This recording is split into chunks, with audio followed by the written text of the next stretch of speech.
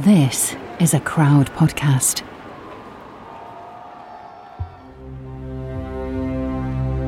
The biggest fear for me, actually, a lot of the time, was being tortured. You know, the images which I'd had before was people like Terry Waite of being held hostage, which I'd heard in the news before. And this feeling started sinking in me during my captivity, where I thought, this could be years. This could really take years, and I might really be here a really, really long time.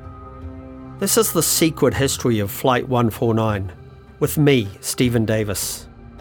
It's my investigation into why a British Airways passenger plane landed in Kuwait in the midst of the 1990 Iraq invasion, and what became of the hostages.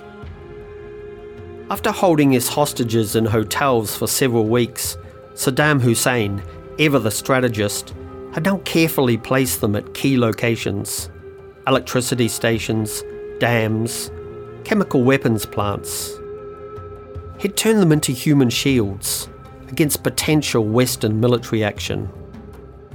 In this episode, you'll hear tales of starvation, fear, desperate escape plans, and the psychological demons that gnawed away at the human shields the longer they were held in captivity.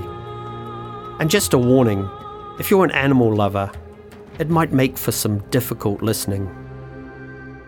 Things were starting to get ugly.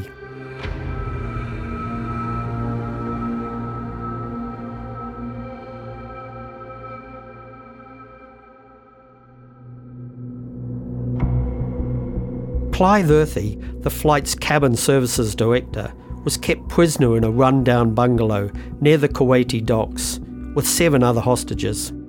We were absolutely terrified, actually. The Iraqi military would barge in. They used to come in at least 3 times a day and night, just kick the door in, and we all had great trouble trying to stop the soldiers from barging in and disturbing the girls, who were all in one little room, sharing one little single bed in turns and laying on the floor. Us fellas were all in another little room, laying on the floor. At that time we didn't have any mattresses or anything, but just a feeling of helplessness. They were feeding us rubbishy type food, mostly boiled rice and thick brown gravy. You can't do anything. You couldn't go outside. We had to negotiate with a soldier out there to allow us to walk around the bungalow. We were told you would be shot if you move over that fence. Young Gregor Schatz was with another group of hostages, hundreds of miles from Clive. He had no idea where he was. All he knew was that he'd been taken somewhere by train from Baghdad, with barbed wire wrapped around the train door handles to stop anyone from escaping. I didn't notice at the time, but afterwards, discussing with one of my former fellow hostages, I believe that we were held somewhere near Fallujah at a hydroelectric power dam or some sort of water installation. So we were there in some sort of bungalows, which were filthy when we arrived as well. So we had to clean up our quarters first. There was a big wire fence around the whole compound. You could look out into just pretty much desert. There was nothing much that you could see on the horizon. And on the top of the wire fencing around the compound, there was barbed wire. And after a few days, they brought extra barbed wire, huge rolls outside the wire fence. It felt to me again like, oh my God, why'd I have to put that there? There's already a fence. Where are we going to run to? I mean, it's almost impossible to get out of here. And even if we jump that fence, where are you going to run in the desert, right? And there was really not much food. I mean, there was really paltry what we would get. It was a bit of, sort of watery soup with a bit of cucumber and tomato in it, and that was pretty much it. So, the Flight 149 hostages are now scattered all over Iraq and Kuwait. They have no idea where they're being held. They're surrounded by armed guards and barbed wire. Their loved ones back home are left to fear the worst, and supplies are running short. The food was a problem for quite a long time. We did have water, thank goodness, but food became a problem, a big problem. We were absolutely starving at one stage. However, I managed to negotiate one day with a rather young Iraqi soldier with his flip-flop sandals on, and he'd been ordered to guard us, and just sitting outside on our little patio one day, he was out there with his big gun, and I started to talk to him, and he spoke English. He was a student studying English up in Baghdad, and he'd been ordered down south. Chatting to him, I had a St. Christopher necklace on, and he came up to me and he said, "Mr. Clive," he said, "are you a Christian?"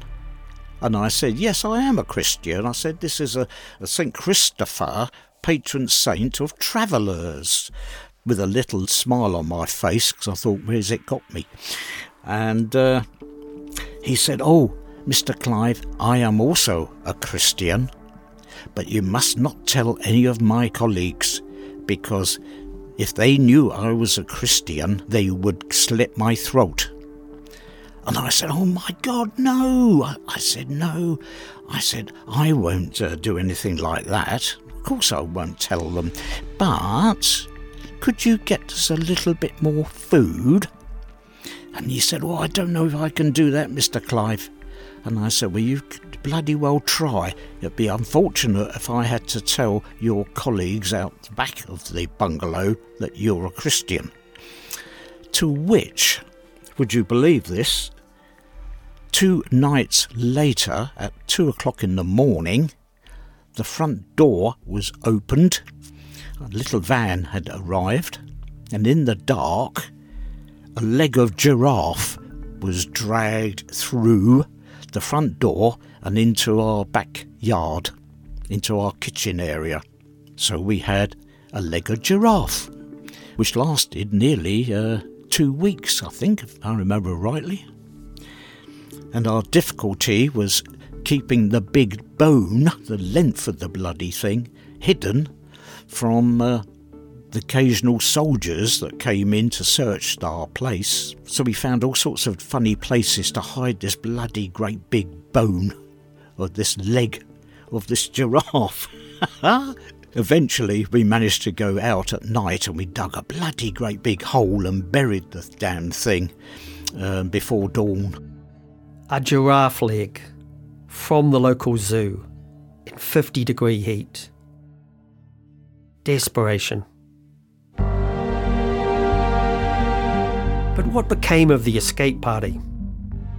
In the last episode, we heard how the flight's captain, Richard Bunyate, had escaped before Iraqi soldiers started rounding everyone up.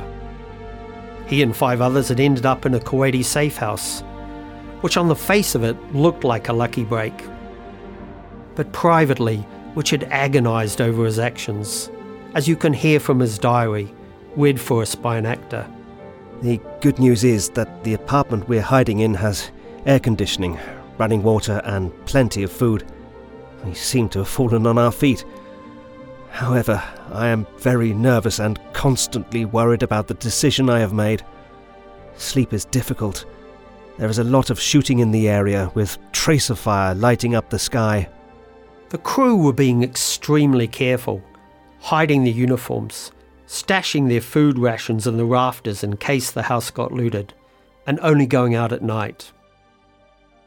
Not only did they have to worry about Iraqi patrols, but also gun battles between the Iraqis and the Kuwaiti resistance. They taped the windows in case of bomb blasts, and had to climb onto the roof when they needed fresh air. Richard and his group were helped by a resistance leader named Fahad. He believed that as the British had sent soldiers to defend Kuwait, he had a duty to help British hostages. Here's some more from Richard's diary. I am plagued by nightmares, and all of us, though we don't say it, wait for the knock on the door which would end our freedom. I worry for Fahad, our Kuwaiti benefactor, who is extraordinarily brave. He risks his life daily to bring us supplies. Each night he takes out Iraqi soldiers by the most awful methods. By this point, the resistance had stepped up their actions with more violent attacks. They were engaged in shootouts and sieges across the city, bombing Iraqi targets and taking out soldiers with sniper fire. The Kuwaiti resistance is an epic story, virtually unknown in the West. But in Kuwait there's a national landmark dedicated to them, the Al Qurain Martyrs Museum. The location is a semi-destroyed house, the site of a fierce battle where many Kuwaitis and Iraqis died. Bullet holes marked the walls, and just outside are the remains of one of the Iraqi tanks used in the conflict. Richard was right to fear for Fahad's life. Although they weren't being held as human shields, the escape group were having to endure a terrifying time in a war-torn city. There was no good option.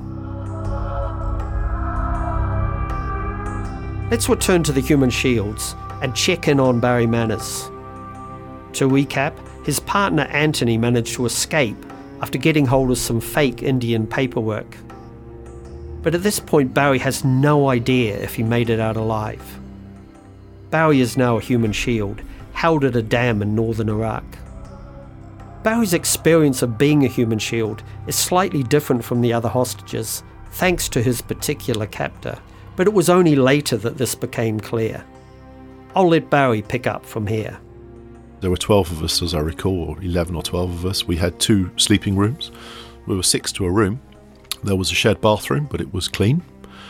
And the food was not great, but it was more than adequate. And the chap who was in charge of our arrangements there, a civilian who was the resident engineer of the dam, was very keen to try and make us as comfortable as possible within the remit that he had and the resource that he had. When you met him the first time, did you think this is going to be, of all the captors I could end up with, this was going to be one of the better ones?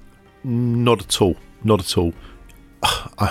I'm locked up at night with a bunch of strangers. It's very, very hot. You know, you've got 6 people farting and sweating and all the rest of it in a very warm room. And my partner, I don't know if he's dead or alive, and it's all and I'm all of a sudden I'm a passenger in this whole experience. You know, my life is no longer my own, and lots of people with guns, and very often making it very clear that they'd be used against me if I tried to do anything about the situation.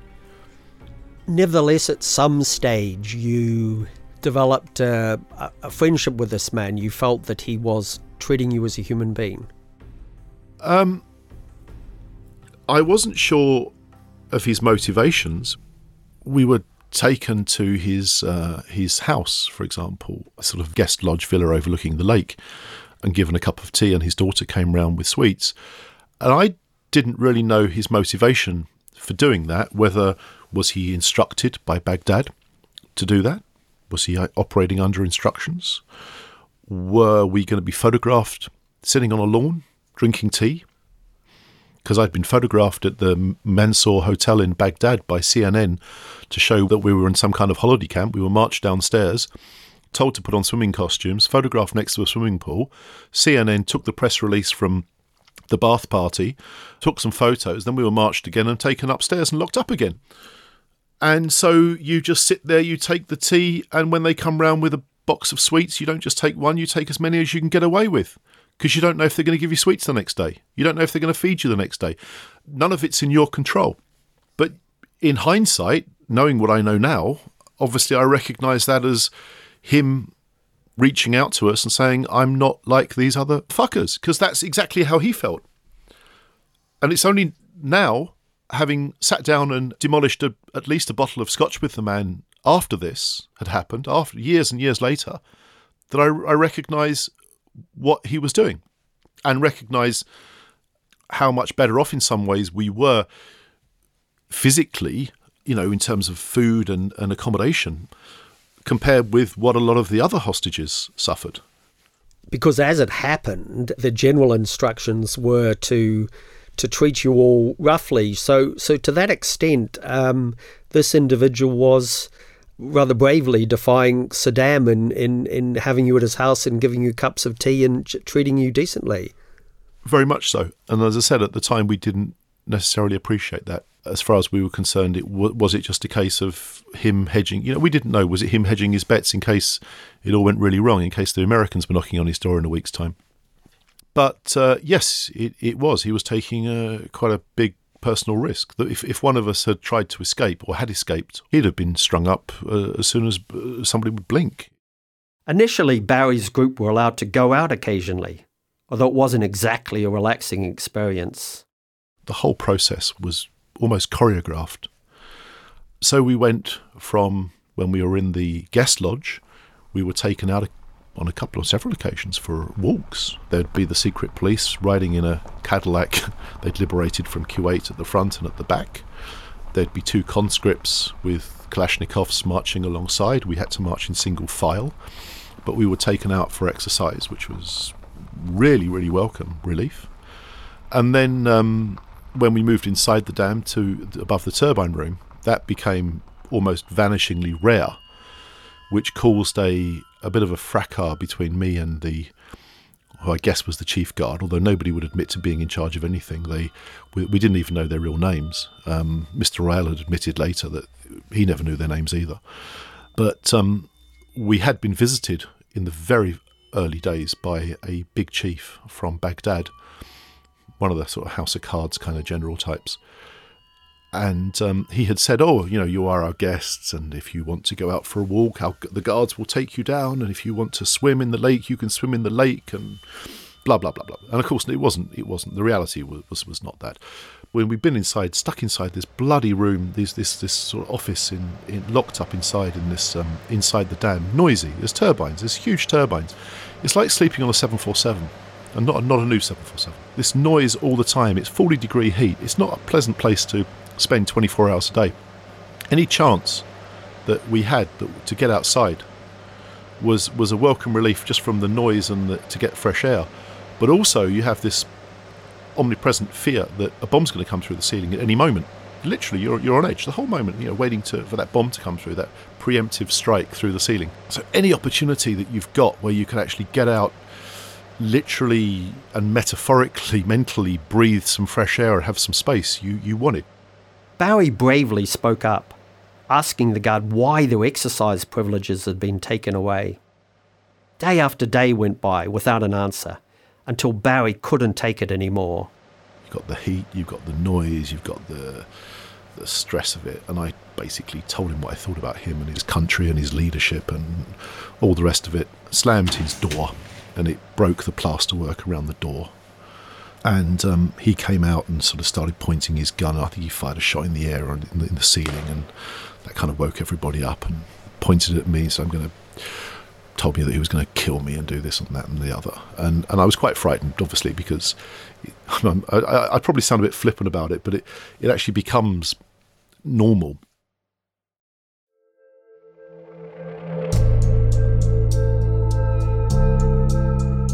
Saddam Hussein now had over 600 hostages across 70 different sites. Among them was Margaret Hearn from Scotland. We haven't met Margaret yet.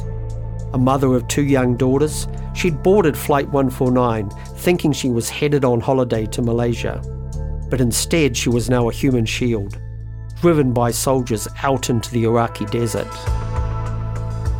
We stopped at this electricity generating station. Well, it was pylon things, but miles upon miles of them. And in the middle of them was a little 1-storey office complex. And that's where we were stopped at. So we went in there, and they'd removed whatever desks and put in beds. We had guards that remained with us most of the time. We were there for a few days, and then we got this really scary thing. 1 o'clock in the morning, they woke us up and then said we were leaving. And so we got on a bus and we started driving the desert again, and the curtains around the bus were all closed. And there's a man at the front with a machine gun, and we were really, really scared. Everybody was crying. It was really scary. So you must have thought, or must have at least crossed your mind, that you were going somewhere where they were going to shoot you or do something terrible. Yeah, we did. We thought, well, why are they moving us at 1 in the morning? Why are they being very scary now. You're just on your own then, you know. There's nobody knows where we were. And we're just driving through this desert with, you know, soldiers. It was terrifying. And knowing that, going through your head, were you thinking, I'm never going to see my daughters again? Yeah, I did think that. After this terrifying nighttime bus journey, Margaret eventually arrived at yet another deserted office block. There was corrugated iron nailed to every single window. So we had no light and we couldn't see out at all. There was strip lighting everywhere. And it had a horrible sewer smell. How many people were there held there in that group? In our group that came on the bus? I tried to count it up. It was either 18 or 20, and that was the group I was with the whole time. So we were moved from place to place and place, and there were 2 children in our group. And obviously their parents were incredibly anxious. Was there ever a point where you knew where you were, or was it all just completely mysterious? All completely mysterious. I haven't a clue. I haven't a clue how long we drove for, what direction we went in. Probably the worst eyewitness in the world. I have no clue where I was. But there was one time where you were pretty sure you were at some kind of chemical facility. I think so. It was very quiet, and the fact they'd covered all the windows with the corrugated iron, because we couldn't hear anything. So it was a factory of some kind, I think. And you could sort of hear people talking a bit, but we never got to see. And even when we always arrived in the night time and left in the night time. So it was never during the day. And so we didn't ever know what it was, just something they didn't want us to see. So you were literally kept in, as far as your movements go, you were literally kept in the dark the whole time? Yeah, yes we were. We heard earlier how Clive was so hungry at one point, he was forced to eat a giraffe leg. The food supply at Barry's location wasn't quite so bad. The food we had was not great, but it was probably as good as, or better than a lot of Iraqis were actually getting by that stage, because there were sanctions against Iraq and they were starting to bite pretty deeply. So, you know, we had meat. It was ground up lamb or whatever, mystery meat, but it was ground up meat with onions and some seasoning in it. We had tins of cheese, fresh salads, you know, like cucumber and tomato very often. The bread was the only kind of weird thing. The bread had weevils in it, because they'd make the bread and then sort of store it dry and then just wet it again with a wet tea towel overnight and eat it the next day. And so the bread had these little brown insects in it. And I had gone into sort of survival mode by that stage, and I was convinced that they would stop feeding us at some point. And there was that threat. I think that we were aware of that threat being made, actually. I'm not quite sure how we knew it. We did know that there was this threat to stop feeding us. So I thought, well, all the time there's food, I'm just going to shovel it down my throat as anything I can get. I'd eat the scraps off other people's plates. I would eat anything that was put in front. Weevils, that you could drown the little bastards in this date syrup. We had this date syrup, and if you spread it on the bread, the little sods would stop moving. Otherwise, it was like eating Rice Krispies. You have this sort of snap, crackle and pop, which took a little bit of getting used to. But if you drowned them in date syrup, it was marginally less unpleasant than eating them raw. But Clive continued to face starvation. This led to further desperate measures. We did have a lovely cat. A beautiful cat, which is obviously his home, was the bungalow we were living in. And we had a doctor, a lovely man. We never told the Iraqis, we never called him doctor, because we knew that if they knew we had a doctor with us, they might borrow him and take him for their own usage. The doctor, a man named Paul, could see they were all getting dangerously thin. This was long after the giraffe incident. They were starving. But we still had this cat, and so we decided, unfortunately, that maybe the cat would have to be slaughtered for a little bit of food, which was quite interesting. Somebody said they used to work on a farm, and the mother used to wring the necks of chickens, so he volunteered to wring the neck of the cat. I then said, well, I've skinned a rabbit at home before now, and so If you kill it, I'll skin it. To which somebody else then said, well, if you do that, I'll cook it. So we agreed. And that night we all said goodbye to the little pussycat for the following morning. However, mid-morning, no sign of the cat. Somebody went out the back to see what was happening out the back and say hello stupidly to the guard out there. And the cat was hanging up in a tree, already dead, already slit open. So obviously the Iraqi soldiers next door had a similar idea.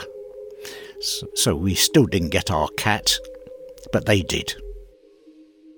The outlook for the hostages seemed increasingly hopeless.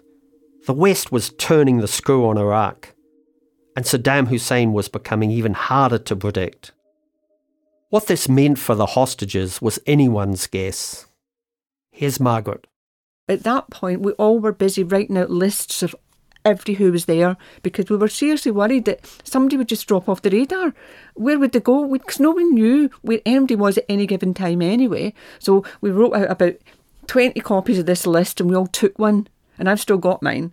Because we did think at some point maybe we'll be able to get this information back so they can try and work out where we all are. And they asked us if we wanted to write a letter home, and I did do it, but I had no confidence it would actually get there. So they gave me the paper, they gave us a pen, I did write, and again you thought, they'll censor everything anyway.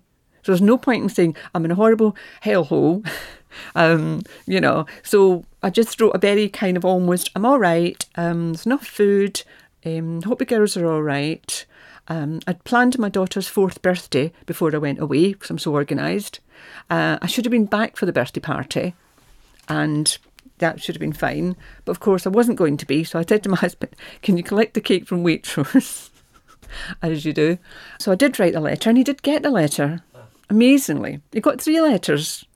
I wish I'd known, but we had no contact from them at all. We didn't hear from any of them.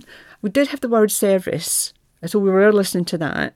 When you listened to the World Service News, did you hear those moments where Mrs. Thatcher was being gung-ho and was going to, kick the Iraqis out and bomb? And we knew that Thatcher would not negotiate. I mean, there wasn't a chance she would do it. Some people suggest there should be negotiations. What is there to negotiate about? You don't negotiate with someone who marches into another country, devastates it, killing whoever he stands in his way. You get him out, you make him pay, and see that he is never in a position to do these things again. Here's Gregor. It did come to the point where one of my fellow hostages, he'd smuggled a radio with him, so he would listen to the radio, BBC World Service. At some point, the situation seemed to be getting worse, and the sort of discussions were held about, how much money do we have between us, or what kind of skills do we have, or what knowledge do we have of where we are, and if we really if it comes to it, and if we had to escape, how would we do it? Which felt kind of ridiculous, but I guess it just shows how desperate we were in that time of believing that, you're so helpless and you have no control. And the little bits of information you're getting through the news, and thinking if Saddam Hussein is getting ever more erratic or maybe desperate himself, and you don't know what he might do to the human shields, well, the thought was that maybe we really will be in a position where it's either death or we try to escape. Hundreds of miles away, Barry was having similar thoughts of escape. When we were inside the dam, in the turbine room, there was only one exit, and that had a conscript soldier on it. And I tried discussing with, I guess because I was a lot younger. The other guys there were in their 40s mostly, 30s, 40s, 50s, even 60s actually, I think one guy. So I'm thinking, when they start shooting us, we need to have a plan. We need to overpower this guard, get his... I probably read too many Escape from Colditz books as a schoolboy, but I thought we're going to have a plan to overcome this guard, and if we can make a run for it or whatever, rather than just get lined up and shot. But no one else was. I got the impression they were thinking he's off his rocker. And there was no possibility of escape otherwise. When the valves were open for the dam itself, there was the chance of, if you could avoid the guards, to be able to get down to the river. And on one of the walks that we'd been on the very early days, we'd walked past this river and I'd felt the temperature, and it was freezing cold, because the water comes out the bottom of the dam. So it's coming out at the bottom of the reservoir, so it's coming out from like 60 metres down or 50 metres down. It's really cold, like just a couple of degrees above sort of water. And the only other way would have been to get into this river, somehow float downstairs, but there were barbed wire and obstacles across the river. And then, of course, you are 40 miles west of the Iranian border and about 100 miles, as we worked out, south of the Turkish border, in a very highly patrolled, fortified location because of the Iran-Iraq war. And so there was a constant risk assessment, I guess I was doing in my own mind, about the danger of death from falling on rocks, drowning, being caught on barbed wire, being shot, the massively deteriorating treatment I might receive if I were just plain caught, and the risk of just being shot if I stayed put. And I suppose it's human nature that you start living your life through the prism of Pink Floyd lyrics. You sort of become comfortably numb. It was a situation whereby there was also not just soldiers, but, these kind of Saddam's PR guys, I guess, who were like plain clothes, just with a shirt and normal trousers. They spoke English, better or worse, but they spoke English, definitely. There were always soldiers around as well, but these were the guys who would mainly communicate with us in this camp. And, we had with them some more longer discussions as well. And you did get the sense, when we talked then privately among us, the Germans, we did get the sense that some of them were definitely not in favor of Saddam Hussein. But they didn't dare to say it to us, of course, with the other people around, or they couldn't say. But it was kind of, some of them definitely led on that they were not convinced by what their task was there, and the whole idea of holding us there and so on, It's quite possible these guys were actually Iraqi secret police, tasked with winning the trust of the hostages and reporting on what they were up to, the tentacles of the regime reached far and wide. Saddam also had a well-oiled PR machine, and he put his hostages to good use wherever and whenever he could. CNN managed to get access to our camp, and because we'd not been able to get any news out to family and relatives to let them know that we were alive even, there was sort of split division among the Germans about whether we should take part in that at all. But in the end they came, and we did, yeah. So and it was good because friends and family did see me on CNN and say, okay, he's alive, and they were happy for that. Of course, the way it was done and the way it was presented, they tried to get us to, show us having a relaxed time. And there was, in the compound, they had a little pool table. So they filmed me playing pool there. So it gave the impression of like, look, it's all okay. They're all right, playing a game of pool and, So, of course, it was not, it was a little bit misconstrued. A parade of international figures tried to intervene to help get the hostages out. Diplomats and politicians like Reverend Jesse Jackson, Tony Benn and Edward Heath all stepped in, with mixed results. Then later on, when we had a visit also from Kofi Annan, not at that time Secretary General, he was Deputy Secretary General, I'm not sure, but Kofi Annan came. And he had a visit, and he was allowed to come and talk to us. And I remember how we had discussions, just, who's going to take part. And they said, no, nobody should talk to him. This is all part of the propaganda for Saddam, and it's terrible. And we were given conditions of what we were allowed to say. The most important of all was you're not allowed to say Kuwait. If you're going to refer to Kuwait, it has to be followed by city. According to Saddam Hussein and his regime, Kuwait no longer existed as a country. They claimed it was now the 19th province of Iraq. So you can refer to Kuwait City, but you cannot refer to the country of Kuwait. Well, and I know that some of my fellow hostages, they just absolutely refused to comply with this and said, no, I'm not going to talk to Kofi. I again thought it's better to let my family know that I'm alive and get some message out. And by talking, I guess it's going to pass the message on. So I did go and talk. It was ridiculous because I couldn't actually talk to him because he'd said, like, they put us in a room and there was Kofi and I just sitting on simple chairs opposite each other. And somebody would burst in through the door, literally every 30 seconds, without exaggeration, just every 30 seconds, somebody burst in the door, scream something, and then go, just trying to interrupt any discussion which can possibly take place. So it was hopeless. And, after a few minutes of that, we stopped it, basically, and that was it. Apart from the occasional visits from dignitaries, their only contact with the outside world was radio. It was a lifeline in some ways, but painful in others. I asked the Human Shields if they managed to stay optimistic, or if they just thought they'd never get out. Here's Margaret. For the first 3 weeks, I had a photograph of my two daughters with me. And the first 3 weeks, every time I looked at it, I started crying.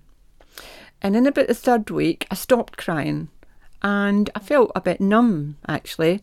And I think you were beginning to become used to the situation in a strange kind of way, and you stopped thinking something will happen tomorrow, because that makes you go insane. You can't keep thinking something will happen tomorrow. Nothing's happening tomorrow, probably. What was the lowest moment? Probably it was my daughter's birthday. The day that she was 4, this party that I'd planned, I didn't know obviously if it would go ahead or not, but I just was so upset all day because I thought, I should be there, this is just awful. There really seemed to be little hope. Most of the hostages started to think they may never see their families again. I asked Barry about this. Did you consider at this stage that you might never get out? Yes, actually, when I think about it, you realise that there was a very good chance that we'd be blown apart in some chemical factory wherever, or taken out. We all saw what happened with the in the Lebanon, in Beirut back in the 70s, and the sort of classic hijacking situation. Unless you send us a double mac with cheese, we're going to execute a passenger, and that was kind of where I thought we could be heading with it. Next time on The Secret History of Flight 149. When we first arrived in the American Embassy, it was an environment of chaos. When we got to the outskirts of Baghdad, nobody was there to meet us, just a large group of Iraqi thugs. I was almost broken then because I thought, I can't do this anymore. When you think you're getting there, so near, you're so close to breaking up. The Secret History of Flight 149 is a Crowd Network original. It's presented by me, Stephen Davis. It's produced by Samantha Syke. Sound design is by Rory Alscary. The diary extracts were read by Paul Gallantry. To get episodes without adverts, subscribe to the Crowd Stories channel on the Apple Podcasts app. This series is based on my book Operation Trojan Horse, which tells the full story of Flight 149 and my search for the truth. It's available now in print, ebook and audiobook. The music we use is from our partners, BMG Production Music. If you want another podcast to listen to, try American Vigilante. It's about the controversial figure of KC, a man who could save your life, but end it too. Search for American Vigilante and subscribe now. Thanks for listening.